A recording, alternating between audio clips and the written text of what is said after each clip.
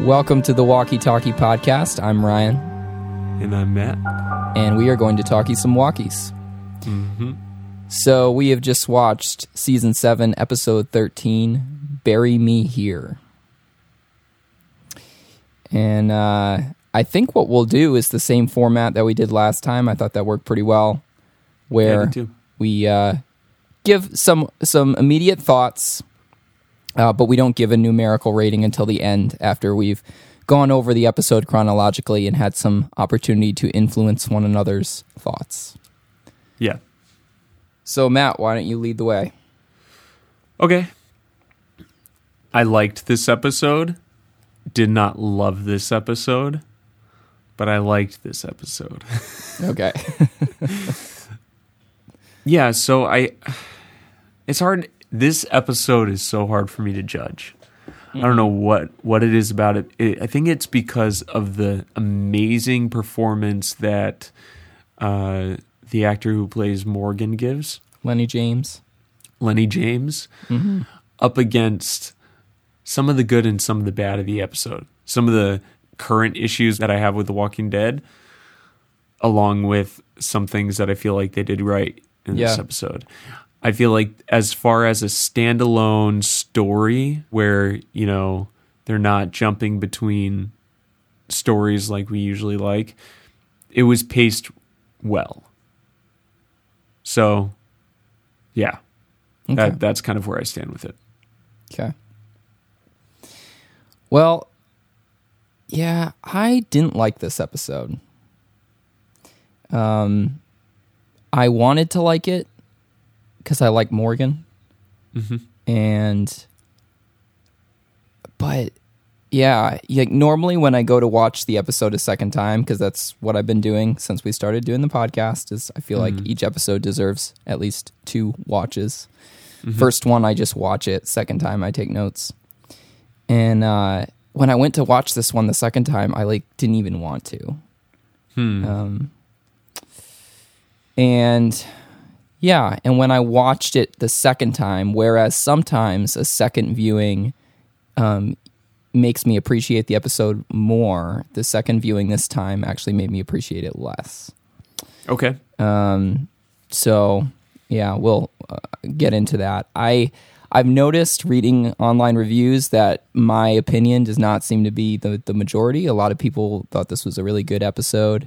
I also agree with you that Lenny James is a great actor and he did an excellent job. Mm-hmm. But yeah, I just had a lot of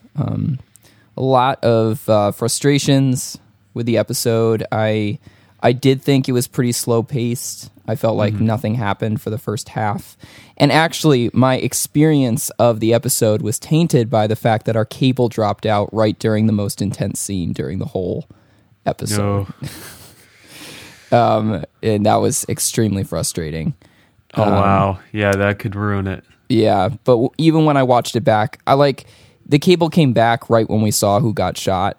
Like, I knew somebody was going to get shot. I didn't actually see the moment when it happened. Oh, yeah. But the cable came back on by the time the commercials were over and we were finding out that Benjamin had been shot. But did you see it in the second viewing? Yeah. Okay. But there was what? There was no surprise for me in that. I mean, sure. I totally saw that coming. I think we all did.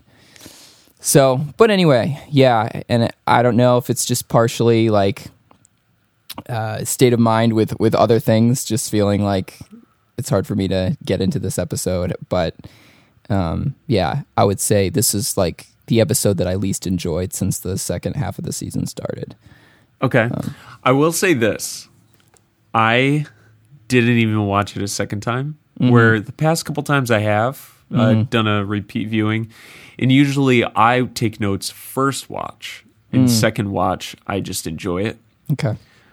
Because usually the thoughts that I have instinctually pop off really clear to me when I first watch it, and then the second time I could just enjoy it. This time, I didn't take notes the first time because I took mental notes that seemed to be sufficient enough because it was so empty Okay. of like really key things. Yeah. And in that sense, it was sort of boring. So I see your point. Yeah. Yeah. All right. Well, let's take it from the top with what I thought was the shortest and most uneventful cold open I've ever seen on The Walking Dead, So weird. which is placing a singular melon in the back of a truck. Watching it the second time, I was thinking, couldn't someone just hold that melon? Right. It was like ritualistic. Right, yeah. It's like the melon getting placed inside this special container, which that's going to slide around in the back of a truck with nothing else around. So they've got to like tie it down. And then, yeah, it's just seemed like overkill. I think it's also important to note that this is a Scott Gimple written episode. Is it? Huh. Okay. Yep. And I have some thoughts about that we'll get to. Okay. So not much to say about that cold open. Except for the fact that it was a flashback as well. And it ruins the surprise later. That Well, I mean, it's ambiguous enough that it didn't spoil anything for me. it didn't? No. When I heard him say that there was only 11 and he wanted 12, I was like, oh, well, that was a flashback. They're going to go get another one later. Right, yeah. So all the people I saw in the flashback, I knew were going to be okay. I see. Okay. Or the flash forward. Yes. Yeah, Yeah. the flash yeah. forward. Mm-hmm. Yeah. All right. So after that, next thing we get is Carol can't sleep. Looks like she's having a bad dream or something. Mm-hmm. She wakes up. She has a cigarette. She's upset. Right. And everything she did was awesome. Yeah. It was as usual. Yeah, her stuff was good. See Morgan teaching Benjamin's younger brother how to use a staff. So I felt like Benjamin's death was telegraphed really strongly. Like it was foreshadowed that it was going to happen. 100%. Yes.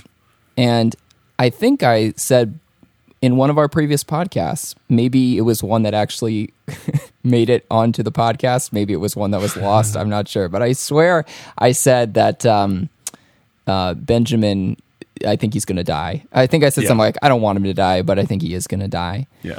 And I have here that, like, this is clue number one that Benjamin is going to die when Morgan is just like, you want to be like your brother, right? And the kid's like, yeah, I want to be like my brother. It's like, oh boy. Yeah. And as we can go throughout this, I wrote down in my notes, like the clues that he's going to go. And it raised like a bigger issue for me with The Walking Dead, which is the problem of when you kill off a character, how much do you foreshadow it? Because, like, in real life, obviously, people just die. You know, there's not like this foreshadowing. A lot of the time, death just doesn't feel like, oh yes, it was the time that was supposed to happen. Right. But at the same time, if you just kind of like kill off characters with the same amount of randomness that occurs in life, then the story lacks drama because it just feels so abrupt. Yeah, so random. So there's like a happy medium, I think, where you want to like have some hints narratively that this is something that could happen or is going to happen, but not so much that you're not taken by surprise either. Right. And I've got to imagine that is a hard thing to pull off. I remember thinking, you know, when Glenn had the fake dumpster death, that was an example of something that was foreshadowed a bit in the episode because you had Rick, what was it? Glenn calling Rick a dumbass for the first time since his initial appearance, and you had like all this stuff with Herschel's watch, and it just seemed like they were kind of foreshadowing it in that episode.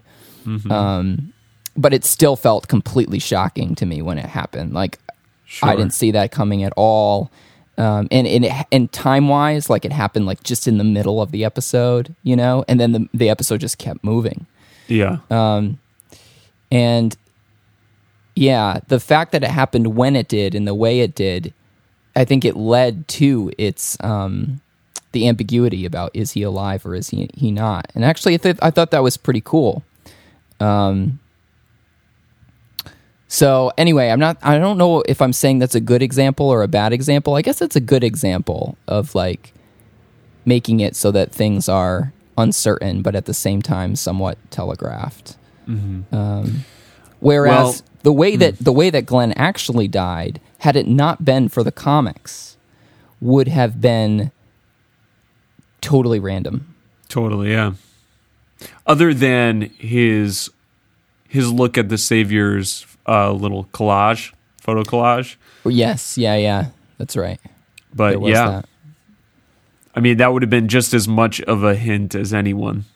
You know, like Carl holding the Colt with or the pistol with the bat on it, things like that. Yeah.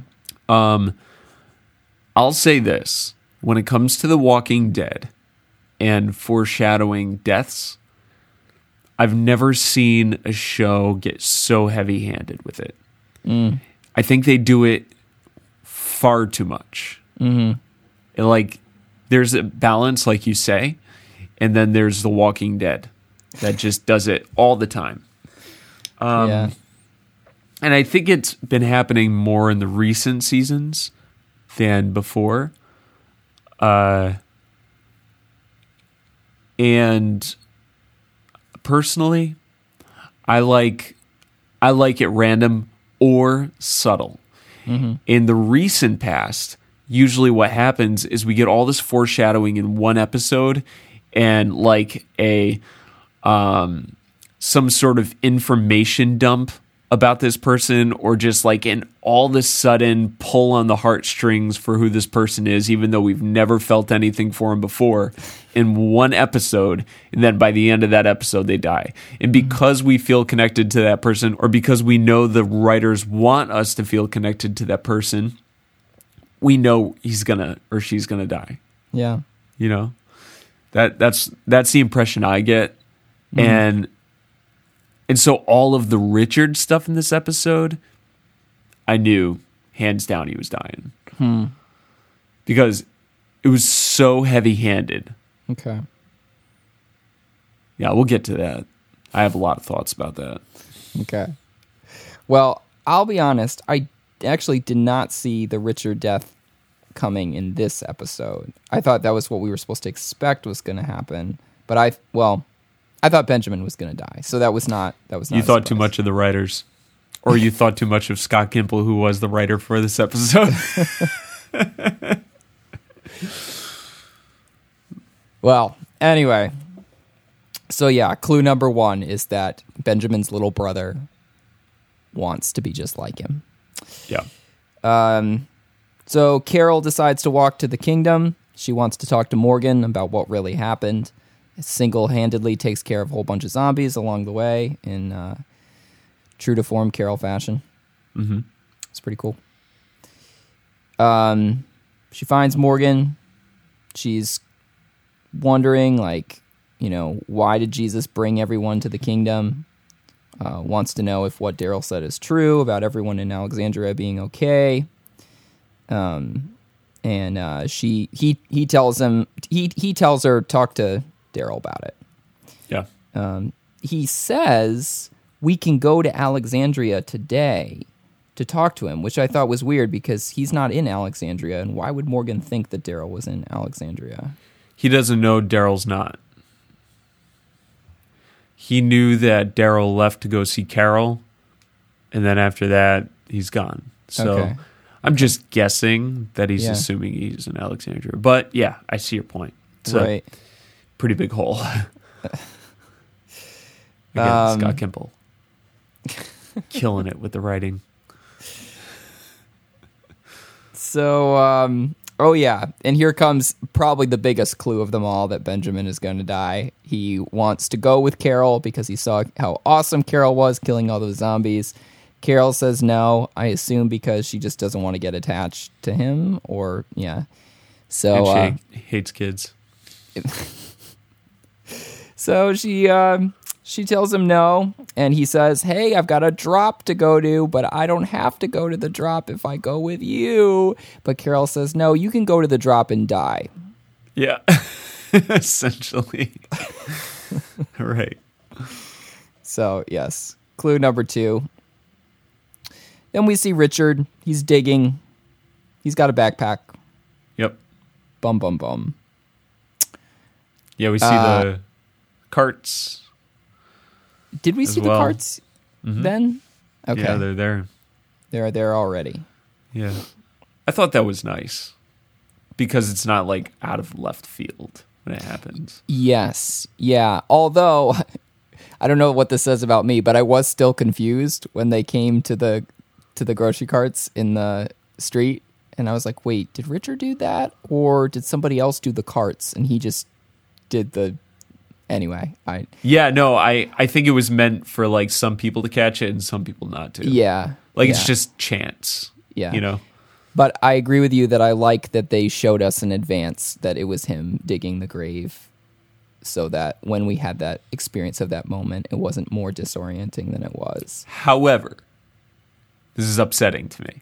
Okay. That Richard dug a grave that says, bury me here, when his whole plan all along was to get something started with the Saviors. And if they knew that he did that on purpose, his whole plan would have been moot. Oh, man, I didn't even think of that. So dumb. Yes, I screwed all of you guys to make a point. Now bury me. Yeah, what?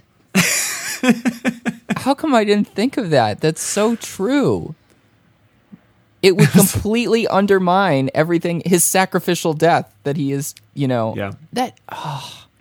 Yeah. I don't like this episode. And who's to say that, like, that guy could have killed Richard and also killed someone else and killed someone else? But we know that with Negan, typically it's always someone else that's going to die. Mm-hmm. Mm-hmm. Well, yeah, I was thinking of that. Why would Richard be so confident that he was the one that was going to die? It is true, and Richard points it out, that Gavin said, like, next time it'll be you. So there was sort of a promise that, like, if things go sideways, you're going to be the first one to die. So at least there was a little bit of a precedent for that. But I agree. It's tiny bit. Yeah, it's taking an enormous risk to do something like that, knowing the way that Negan and his people usually behave, and just knowing, you don't know if you're going to be the only one. You might be the first one, but... Mm-hmm. And, you can't predict how everyone around you is going to react when they see you getting killed. Right. So... Yeah, Jerry could have taken out his axe and swung it. Mm-hmm. Someone else could have died. Things could have gone real sideways real quick. Mm-hmm. Yeah. Richard's a fool. I'm totally okay with him dying. And I'm okay with Benjamin dying. I liked both of their characters and the actors that played them. Mm-hmm. Yeah, I do too. The actors, that is. Yeah. All right. So anyway, Ezekiel is watching some guy pick some melons. There's weevils in the garden. Weevils. And then there's this weird moment where a woman we've never seen before with the headscarf comes and talks about how there's weevils in the garden, and seems to be trying to have like a profound moment where she says something about you can rip it all up, but then it will all grow back again. And I just don't get like what that was really supposed to be about, and it really did nothing for me at all. Yeah, I mean, we know what it's really supposed to be about, right? Like, everyone can die in the kingdom, but you could always rebuild. People can get sacrificed. Is that what it's about? Because it seems like That's it could just as easily be you can kill all the saviors, but then they'll just come back again. I think that's talking about the Weevils would just come back. No, I think that was their point. Was like you could go to war, people will die, but you can still rebuild. However, it did not land. Yeah, so fair enough. The Weevils are the saviors, and the garden is the kingdom, Alexandria, whatever. Correct, yeah. Okay, all right, fair enough. But did she know when she was saying that what she was talking about? No, that was the thing, is she was delivering it in like this very philosophical undertone, and you're knowing as a viewer, you don't know anything about what's happening. You're just talking about a garden. Yep. I didn't like that scene. No, I didn't either. Yeah. And then like Shiva growls. Mm-hmm. It's not even like he does anything. Like he doesn't. He even says like Shiva likes you. And then Shiva growls. She freaks out a little bit. Then he says, "Oh, Shiva likes you," and she's like, "That's okay." And then later on, after she says her weird comment, Shiva growls again, and then she's like, "Oh, I just pissed my pants," and then says she's gonna leave. And I'm thinking, like, what? It's not like Shiva got up and ran towards her or anything like that. You know what I mean? Right. Right. That was just weird. I did have a dream that that they made an animatronic Shiva. Oh, yeah? For some scenes. I don't know if they actually did or not, but that was in a dream of mine. They should have brought Shiva to the drop. Dude, they should bring Shiva everywhere. Yeah. When the saviors are around. Right. Well, I mean, I guess if the saviors have guns, they could probably pretty easily kill Shiva. Oh, that's true. That would be sad. That would be sad. They shouldn't do that then. Yeah, way more sad than Richard dying. Okay, so Benjamin now has a picture for Morgan, which I could not make out what that was. Me either. I have no idea what kind of significance that held. So anyway, yeah, on Talking Dead, they have like the little like quiz after the show, and it says like Benjamin handed Richard a painting of what? And you have a couple different options, and people seem to know. I think I'm remembering Talking Dead correctly. At some point, somehow, it was said that it was a painting of a matador, I think, or a bull, or something like that. But I could not see that at all, and I watched it on two different screens. And this is what I'm talking about when I said, like, there are moments when on The Walking Dead it will, like, focus in on something, or there'll be something you're supposed to look at, and it's like, that should be a visible thing. Yeah. That's just like a courtesy to the viewers that it's filmed such that we can actually see what you're showing us. And not something that could be in a quiz. Right. And yeah, I couldn't see it. And I don't know if that was supposed to symbolize something or if it was just random. If it was a matador and a bull, what does that even mean? Maybe like Morgan is going to get angry and be like a bull. And it was the matador. Richard? That's just the stupidest thing I've ever heard. Oh, God. I don't know. Maybe it wasn't supposed to symbolize anything. Maybe it was just that was all he could find. But anyway, this is clue number 3 because Benjamin is being nice and he got it from a girl. And so he's a hopeful young man with prospects that are about to all be dashed. Because nobody can be too happy on The Walking Dead. Right. And Morgan... Oh, sorry. No, go. Well, maybe you can help me with this. It was in this episode that it really hit me. Like, why is Morgan in the kingdom? Like, why is he setting up a little dorm room with he didn't set out to go to the kingdom. He just kind of ended up there. Does he Carol. feel, why doesn't he go back to Alexandria? I think it's, sorry. No, go ahead. I think it's because when he got there with Carol and got her aid and everything, he realized that these people are safe. Not only that, but they're kind of passive and they're nonviolent.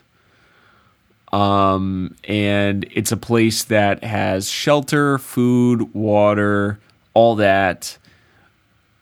And so I think for him, at the time, he wanted to stay there with Carol, make sure she's okay, and then he just kind of settled in and never left. Yeah. You know? Yeah.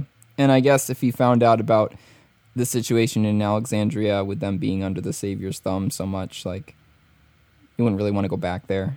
Right. Yeah, but who wants to go back and save your friends? Yeah. Wait.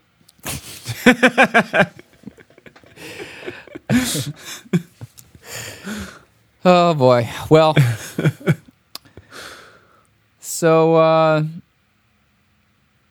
Morgan and Richard have a little talk here where we find out about how Richard had a family and he didn't act for a while and he blames himself for his daughter dying because of that. Well, did he talk about that? I thought he said in this situation, he just said that he had a perfect life.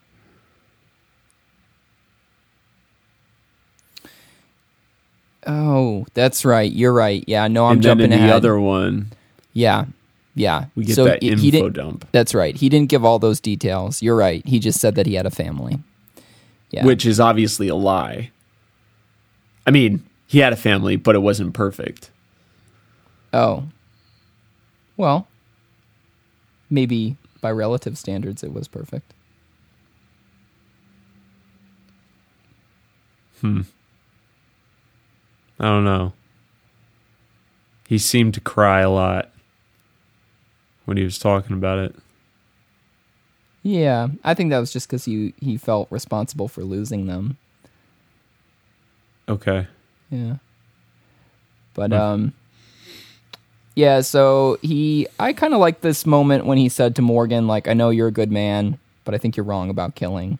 Mm-hmm. And, don't feel too bad when the day comes that you have to kill me. Yeah, I thought that was a good line. Me. Yep, another foreshadow. Heavy with a hand. Don't feel too bad about it when you strangle me. Yep. So I wonder if he was thinking about that line when he was getting strangled and beaten. Yeah, maybe. I take it back, Morgan. I take it back. So then they get in the truck to ride over to the drop, and Morgan asks who the girl is to Benjamin, once again signaling his death. They come across the grocery carts that Richard set up, leading to the open grave that says "Bury me here," which, as we have already recognized, makes no sense at all. And we have Ezekiel's moment. It is mere luck. We are not all insane. Did you write it down? Yeah. I thought it was... Okay, please read it. Oh, that was all I wrote down. Oh. It is mere luck. We are not all insane. But then Benjamin telegraphs his death again by saying, like, no, it is not mere luck because, you made us a new world. Yeah. Okay, so when he goes on this line of, like, it is not mere luck or it's all by mere luck we're not insane. First of all, dude, you kind of are insane.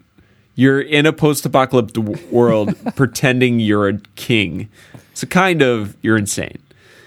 And then secondly, did the line seem a little...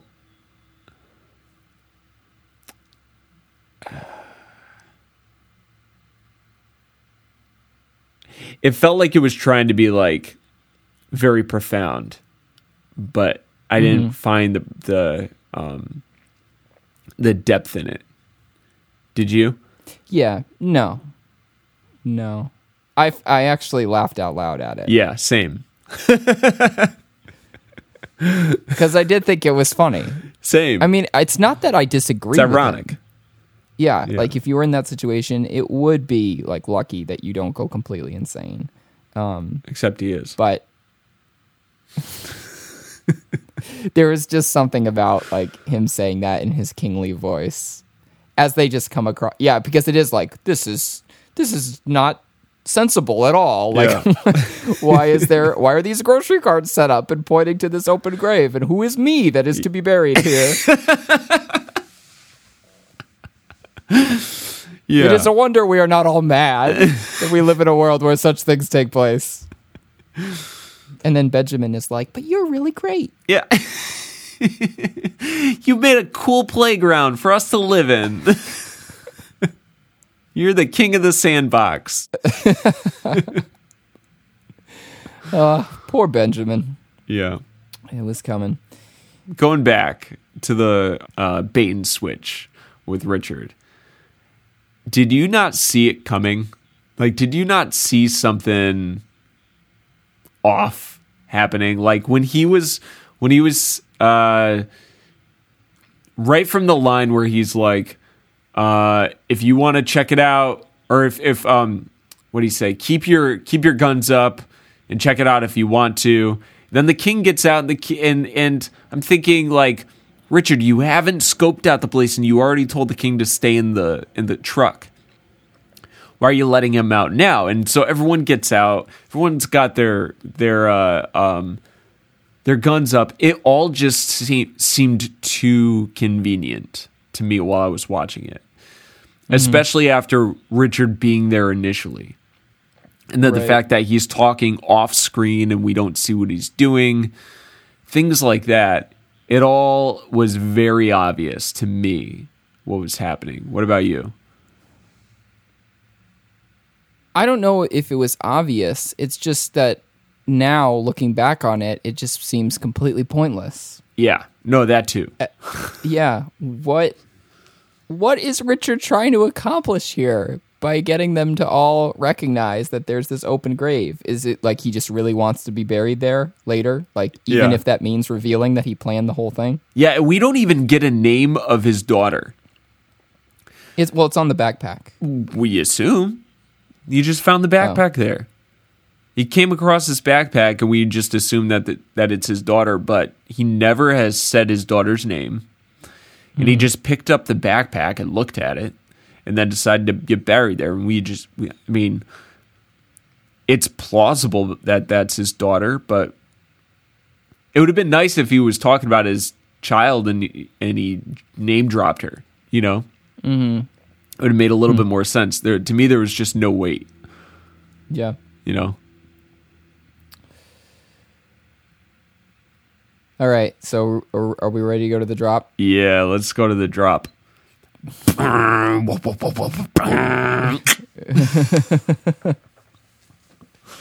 Yeah. So at this point, I think we were like 25 minutes into the episode, nearly half of the way through. And I was getting frustrated because I felt like nothing had really happened. Mm-hmm. And I was like, okay, well, this is going to be a big moment here. Yeah, and that was when my cable cut out. It was right when Ezekiel was like holding out his gun, and they were like they were telling him to hand over their guns. Mm-hmm.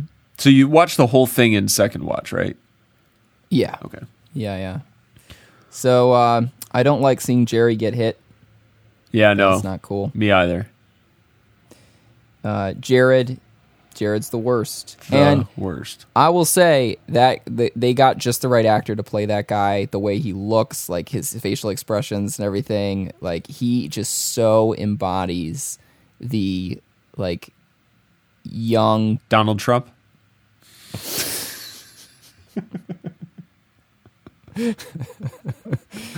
Oh, man.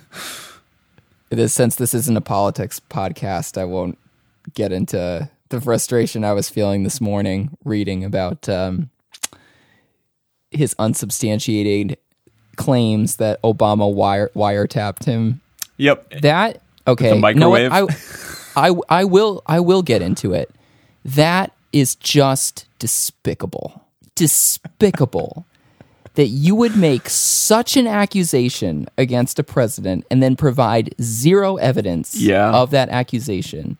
Yeah. And that you would tweet about it, that you would talk about something so significant, such an assault on somebody else's character, and you would tweet about it when you have nothing to back you up. Yep. Nobody believes you. Yeah. Nobody. Like maybe a handful of people believe you, but the vast majority, even your supporters, just like, oh, that's Donald being ridiculous. And this is our president. I know. It's like being under Jerry. Jerry would be awesome. Jared. Oh. Jerry would be awesome.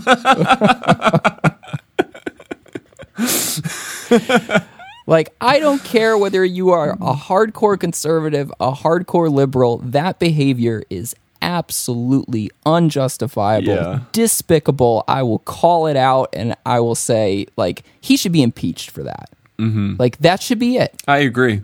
Unbelievable. Yeah, there's many things that I feel that way about when it comes to Donald Trump. But yeah, maybe we should start a political podcast. Yes. Just political rants. Those will be the 2.5 hour long podcasts. Yeah. Oh, yeah. Yeah. I've been off Facebook lately. Mm-hmm. I'm on a Facebook fast. And so I don't read this stuff nearly as much anymore. And it's been good, I think. Like, I don't have that much energy to be outraged all the time. Mm-hmm. But that one got through. That one slipped through. I saw that. And man. Yeah. I almost wanted to break my Facebook fast to go on Facebook and write something about it. Right. Even though normally I stay out of it because I was like, this is just it. I can't handle this anymore. I have to express about the madness that's going on. Yeah. I know this might be a little bit of a political rant, but did you hear about, like, did you watch the interview between one of Fox's news anchors and Bill Nye about global warming? Yes. That was so painful. That was so utterly painful. That was Tucker Carlson. Yes, I could not believe someone would speak in that kind of manner. You know, on public broadcast and insult someone by saying that you're not a scientist when the man's made his life on science. Well, I think technically speaking, it is true that Bill Nye is technically not a scientist. I don't think he has a PhD or anything like that. Really? I'm pretty sure he doesn't. But that doesn't mean that what he has to say is invalid. Right.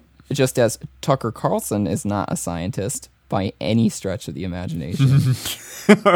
You couldn't even mistake it. It was like listening to a fifth grader on the playground, just the way he was like, I'm open-minded, you're not. Mm-hmm. It's like, boy, does someone have something to hide here? I think someone's a little insecure right now. Like, I don't know how anyone could watch that and not see through him. Mm-hmm. And the constant cutting off. Yeah. I know. It was unbearable. Yeah. And yeah, I know this is not a political podcast, but I'll just say, like, if you doubt that human beings play a role in the planet getting hotter, ask yourself, why? Why do I doubt that? Mm-hmm. Because it is true that, and unquestionably so, that the bulk of data supports that human beings are contributing to this. Mm-hmm. Now, is there any doubt? I suppose there's some doubt. There's always some doubt, right? But why would you choose to indulge the doubt? And why is it that there's one whole side of this argument that chooses to indulge the doubt? Could it be that there's a profit motive? Could it be that if we have to change, we'd actually have to sacrifice, and like corporations that make a lot of money right now will cease to make as much money, and will have to like have regulations in place that will keep their profits from going up as high as they want. There's no profit motive on the other side. So if you have two sides, one side is about sacrifice, the other side is about money. Guess which side has reason not to believe the truth? Like, Sure, it's just so simple. 100%. Like, I bet Tucker Carlson has like instructions coming from above that are saying, you've got to push forward this agenda. Because probably whoever owns Fox is tied up with those corporations that like make money off of global warming not being true in people's minds. Yeah. And even the way he's arguing, it seems personal. Yeah. And emotional. Yeah. So I know that it's not necessarily that he's being fed this information and he knows it's false. I'm sure he's being fed the information and buying it with all of his money. You know, some people are only willing to listen to one side and not hear with an open mind what the other side has to say on any argument. Right. You know, and it's just foolish. Right. It's true. And of course, everybody needs to be on guard against that. I as passionately as I will hold certain opinions, I want to be able to hold them loosely enough that I'm open to being changed by evidence. And it can be hard sometimes because, like, if you defend something as strongly as I just did, and then somebody presents evidence that disagrees with that, it can be wounding to your pride to feel like you have to backtrack and be like, oh, okay, maybe I was wrong. But I do want to be able to do that. And I think we should all want to be able to do that. But I agree. It does seem like we're living in a time where people are exceptionally unwilling to do that. Yeah. Yeah, it's almost as if there's an agenda. Yeah. Speaking of which, let's talk about Gavin's way of controlling the Saviors. Okay. And governing his little posse, as opposed to the way that Simon may or Negan may. Sure. I like Gavin. Yeah. He's a good character. Yeah, I've liked him since the first episode we saw him. And I think I mentioned this in our podcast where we saw him, that he embodies a certain kind of empathy that when I saw it the first time, it looked like fatigue. Like he was tired. You know, and then he mentions in this episode, look, I chose this path not because it was the path that I liked, but because it was the least stressful. And this is making me stressed. So essentially, he wants the path of least resistance. He wants to be water, so he chose the path of the Saviors. And it stands to reason that he is potentially an empathetic person, because he doesn't want. He's a rule follower, but it's not like he wants to unconsequently. My God, why can't I speak right now? It's not like Gavin wants to kill someone just for the sake of killing someone, like a Negan or a Simon. You know, his motive isn't to just kill. His motive is to just get by without, with like the least amount of friction possible. So when he doesn't bring the right amount of lemons or melons, his reaction seems to be reasonable, because he's more upset at the fact that he has to go back and report that that the king didn't bring his due, right, than he is like killing someone, or not killing someone. Than he is. You get my point. Yeah. And so when he threatens to kill Jared, it was nice. because it felt like he didn't choose a side based on his loyalty. He chose a side based on reason. You know, like you killed their people. What do you think they're going to want to do now? Right. They're going to want to kill us. Yeah. If they had a chance right now to kill all of us, they would kill us. Yeah.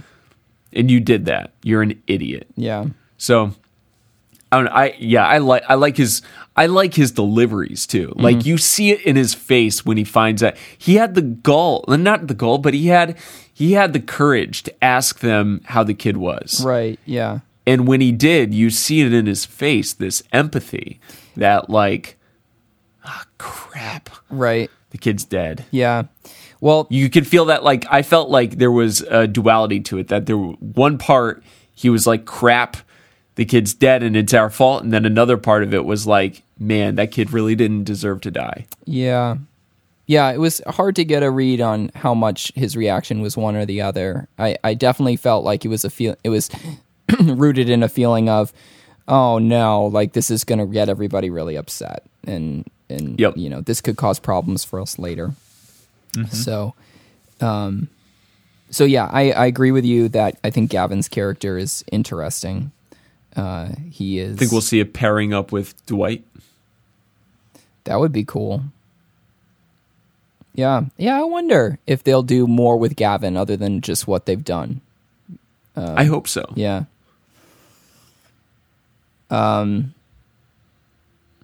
So Gavin notices that one of the melons is missing, but before he says anything about the melon being missing, he tells them all to hand over their guns. And he says, you either need to hand over your guns or you need to try and use them.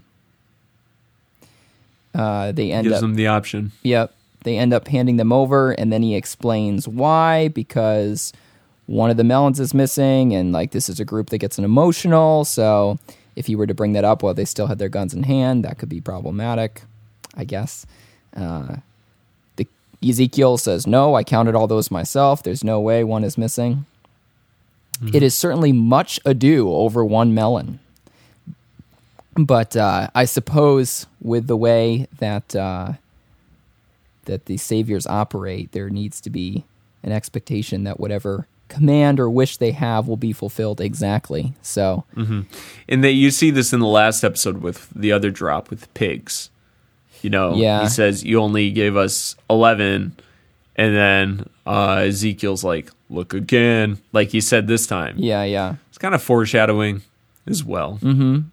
Mm-hmm. Again with the foreshadowing. Yep. Now, talking about this from Richard's angle, so Richard takes the one melon, thinking that it's going to upset the saviors enough to kill, and specifically to kill him, mm-hmm. and only kill him. So yeah, as we've recognized already, that was definitely a risky move, and mm-hmm. a lot of variables that he couldn't control, that he was expecting to turn out a very specific way. And of course, they do not.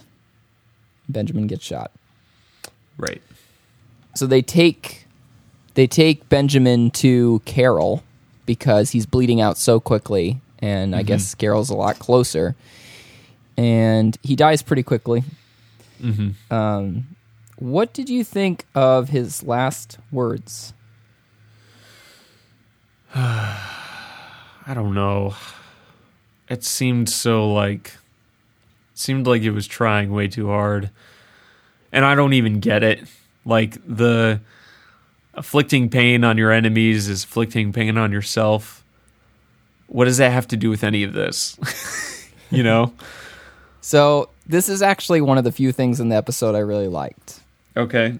Sway me. Okay, because I think that him saying that, like, they wanted most of us to think of the first thing. They wanted us to think of the first thing, but then later think of a second meaning.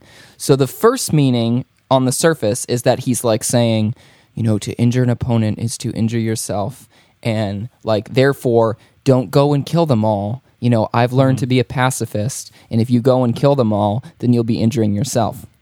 Mm-hmm. But I think that the second meaning is really the way we're supposed to take it when we think about it, which is that the saviors have just injured themselves. How so? So by killing Benjamin, they have basically ignited a war. This is creating the spark that is going to come back to bite them big time.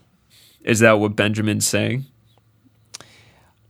I don't know what Benjamin's saying for sure, but I feel like the show is saying that to us. And I hope that's what Benjamin meant. The point he's making is like, the saviors have injured themselves. Which is what Richard was initially trying to do. Right. I don't know if I like it. Yeah. Yeah. I don't know. Like he's telling him, he's saying that he's a sacrificial lamb, essentially. But well, I don't even know if he's like trying to make that point so much as he's just trying to say, if what Morgan has taught him is true, the saviors have just injured themselves. Right.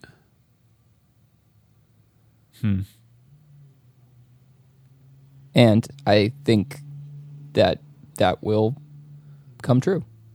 Yeah. That's fair. So.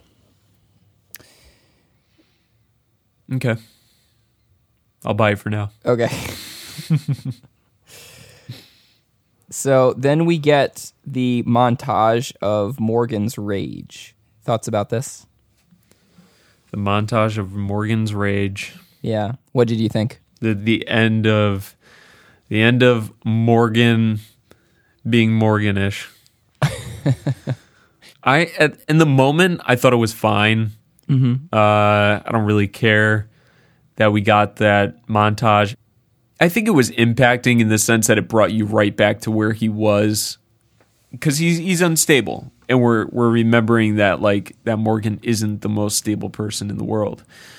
So at this point, I don't trust Morgan, and I think Scott Gimple wants us to now think that Morgan is going to like even off, and this is going to be the new Morgan, and he's going to not be a pacifist but not be extremely violent. But I think we're going to get the clear Morgan again. Really? Which is tired. Yeah, I really do. Mm-hmm. I don't think Morgan knows how to be sane. Like it's either one extreme or the other. Okay. Because he says he's going to go off and kill everyone. Right, yeah. All the saviors. Yeah. Which is just dumb. It's like he's throwing all logic out the window. I know. The logic that the pacifism brought him. Right. Which is good logic. He's throwing it out the window. Yeah. And this will lead us shortly into why I started this whole podcast by saying I did not like this episode. I mean, there's all the elements that I brought up so far, which is like the predictability and the slow pacing, and sure. But the thing that really like made me go from just sort of like mild, just being unimpressed to like actively disliking was what happened with Morgan at the end. And now this particular moment with the montage, like I kind of liked it because I felt Morgan's rage in that moment. And I liked how it was like this, swirling emotion in his head and kind of reminding us of everything that's built up within him, and just like this intense frustration, which I think and I hope is really ultimately directed towards the saviors. Yeah. Of just like, the saviors are like this wall, that's just like impenetrable, and anything you like throw at it just seems to bounce off. Sure. And we've just been reminded of that over and over and over again this season. And Benjamin dying was like, okay, oh, yep, we get it. The saviors are impossible to deal with, and so that rage that Morgan felt, like I felt that too. And so I liked that moment. And I also thought it was both kind of funny and fitting that he just like kicked the bucket sort of like sadly when the montage ended, because it's like he has all this rage, but then he just, what are you going to do? You know, and just kind of awkwardly kicks the bucket. So, yeah, but where things went from here is where, I mean, on one hand, it's the most interesting aspect of the episode. It's certainly the most unexpected aspect of the episode, in my opinion. Mm-hmm. But it's ultimately, for me, the most frustrating part, too. Yeah. So yeah, we get the conversation between Morgan and Richard next. Well, it's not even conversation. It's just Richard talking for a long time. Yeah. I mean, I thought, the actor that plays Richard did a good job with it. He was pretty strong in that scene, probably because he knew this is it for him. Yeah. He's done. But I did think The Walking Dead does this a lot. We get these like exposition dumps or like info dumps where we didn't once care, but now they expect us to care because we get all this information at once. Yeah. Why don't you just try building it up? Right. Like, I would have liked to know about his past throughout the past like 5 episodes. Yeah. Yeah. It would have meant more. Yeah, I hear that.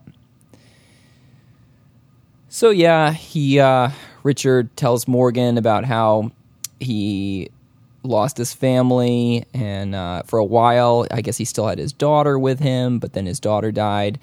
And initially, when he was in this camp, he sort of just assumed that other people would take care of important responsibilities, and he didn't really get involved.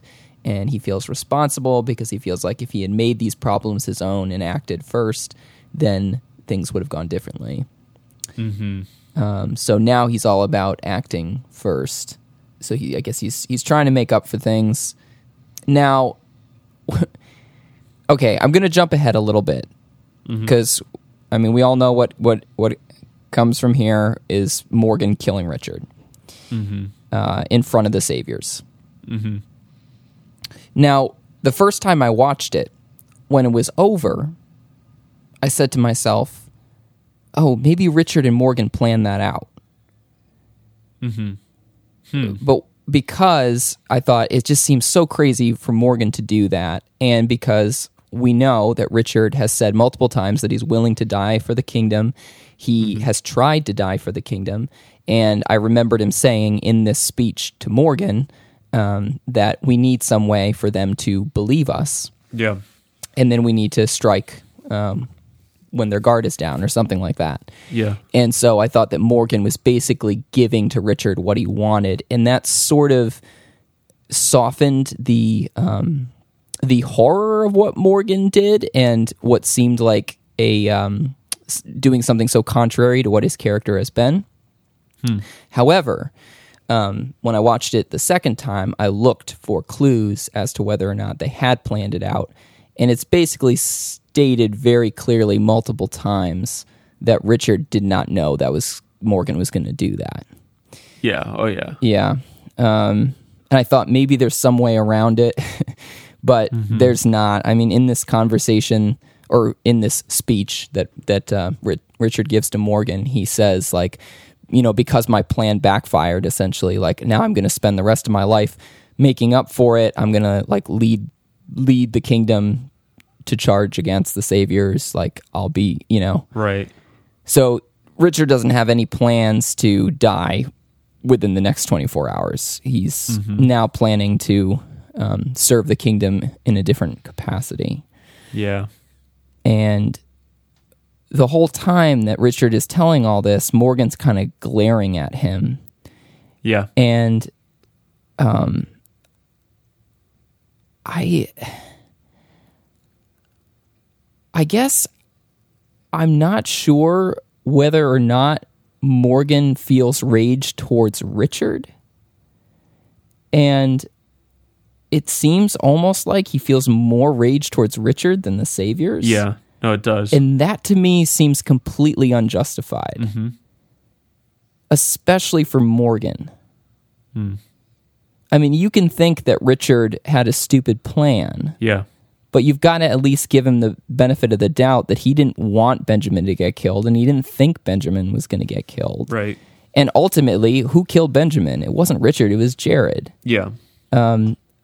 But you get this sense that Morgan is genuinely angry at Richard. Right. And that when he strangles him, part of it is taking out frustration against Richard. Oh, yeah. Oh, yeah. Yeah. That's all directed towards Richard. Yeah, and I just felt like I just don't feel that Yeah. towards Richard. I feel like a mild annoyance, but my like rage is towards the Saviors. And to think that Morgan, obviously a character that I've supported the last couple podcasts and really like, would feel such anger towards Richard doesn't make much sense to me. For sure, yeah. And yeah, other clear clues that, you know, Richard was completely blindsided by this. You know, when they go to drop the one melon, Morgan says to Richard, like, did you tell Ezekiel? You know, did you tell him what you did? Yeah. As Richard said that he would. And Richard said, not yet, when we get back. Yeah, and I agreed with how Richard wanted to do it. It made the most sense to do it later and not need to address it now, which makes me feel like Morgan had more of an emotional desire to do it than Richard did, which, again, makes more sense because, like, how are you going to hash this out right now? Emotions are going to be flying and you're about to do a drop with the Saviors. Right. It just makes no sense. Yeah. And I don't get it. Just Morgan's whole attitude here. I think he's insane. I do. The guy is unhinged. Yeah. You know, there's no mild-mannerness in how he's doing things. Mm-hmm. Now he's like fashioning a spear, you know, and living off the land again. This is not going to be good. Right. So, as you pointed out, Gavin asks how the kid is doing, how Benjamin is doing. Mm-hmm. There's that long, awkward pause, and then Gavin is really upset. Yep. And that makes his character more interesting. Yep. You know, how much of it was empathy for Benjamin and how much of it was just, oh, now you've screwed things up. Now it's going to make our lives all more difficult. Yeah. I think it was more the latter, but I think there could have been some of the former in there too. I do too. I wish he would have killed Jared, though. Yeah. That would have been nice. Yeah. Would have been nice to see. Yeah. He definitely threatened, though, and who knows if Jared's going to make it back. I think he will, because I think Morgan's going to kill him later. Yeah. Probably. Yeah. With that staff that he is turning into a spear. So dumb. So, yeah, they go to get that one melon, and Richard goes to hand it over, and Morgan goes to town. Yeah. On him, strangles him with his bare hands, and it is not quick. No. Either. It was disturbing. Strangulation is not quick. No. Yeah. Weirdly, you know, Ezekiel and company just kind of watch. They don't try to save Richard. Well, Ezekiel says stop. Yeah. And then Gavin says no. Yeah. So if Ezekiel and them tried stopping him, because I felt that way while I was watching it, but then like it made sense that they wouldn't be able to do anything even if they wanted to. Right. But Morgan just overturned the king. Yeah. He did something like, dude, you killed someone that was like the right hand to the king. Mm-hmm. He, you know, he's the knight in shining armor, and they've known him since the beginning. You waltz in with your like pacifism and everything, and all of a sudden you turn this leaf in a moment of rage and defy what the king is telling you. Yeah. And you do it in the name of the saviors. Like, essentially, Gavin tells him to keep doing it, and he does keep doing it. Yep. This is complete defiance. Yeah. I don't know if this was like a royal kingdom. Morgan should probably be taken up on a noose. Yeah. Or executed or something. Like, seriously, like if this was a kingdom, that wouldn't stand. Right. And then at the end of the scene, the king is like, hey, you should come back with us. Yeah. Something else that bothered me about the end of the scene is that Ezekiel seemed genuinely more surprised that Richard had taken that melon in the first place than that Morgan had just strangled him to death in front of them. He was standing there and his eyes were wide and he was like, he set this up or something like that. And I'm thinking, you should be saying, you just killed him, you know? Yeah. Absolutely. I mean, yeah, like, let's weigh how surprising those two things are. Like, Richard took a melon or Morgan just strangled him. Like, yeah. I'm going to be more shocked and disturbed by the second thing. Oh. Even though the first thing is upsetting, it's, for sure, not on the same level. And even accounting for Richard's incompetence, that doesn't qualify someone to be executed. Yeah. Because that was just straight up homicide. Right. Yeah. Psychotic homicide, too. Oh, yeah. And it was complete apathy. Oh, well, I wouldn't even say apathy. It was so sociopathic, it seemed. Like he just hit him, like knocked him out with no expression on his face, out of left field, and then just choked him to death. Mm-hmm. There was no humanity in that whatsoever. No. Yeah, this is why the episode really, really bothered me, because it just seems so out of step with what we've seen from Morgan for such a long time. Mm-hmm. And, like, I do get that he has a history of being insane, and we've seen that before, but right. It seemed to me that the process that he went to come out of that was such a significant process, and it was something that was like a permanent conversion. And that doesn't mean that there couldn't be developments, growth past that conversion, and as there should be, but that like to have regression back to where he was is just, I don't know, it like undermines the initial conversion. And it I would be happy to see Morgan develop a more nuanced pacifism, but I don't want to see him regress back into crazy. And it was just such a sharp switch back into crazy, and I don't think that anything happened that justified that switch. Totally. Like, the only thing that happened is this kid Benjamin died, and I get that Morgan cared about Benjamin, but he's seen other people die that he cared about. Yeah. And, like, there's no reason for Benjamin to just so awaken his own feelings about his son that he completely goes back into crazy mode. Yep. 100%. So, yeah, I feel like his character really took a serious hit, and it makes me sad. Yeah. I agree with everything you're saying. I don't really have anything to add to it. I'm upset with the ending overall, and I'm upset with a lot of things, but like I said, the pacing and things in the beginning and in the middle, I liked it, but I didn't love it. Yeah. So my numerical rating for this episode is a 5. Okay. I'm going to go a little higher. I'm going to give it a 5.5. Okay. And I just really hope that with only 3 episodes left, we're not going to have one episode that's all about Oceanside. Or one episode about one person. Because, let's face it, we need more. Yeah.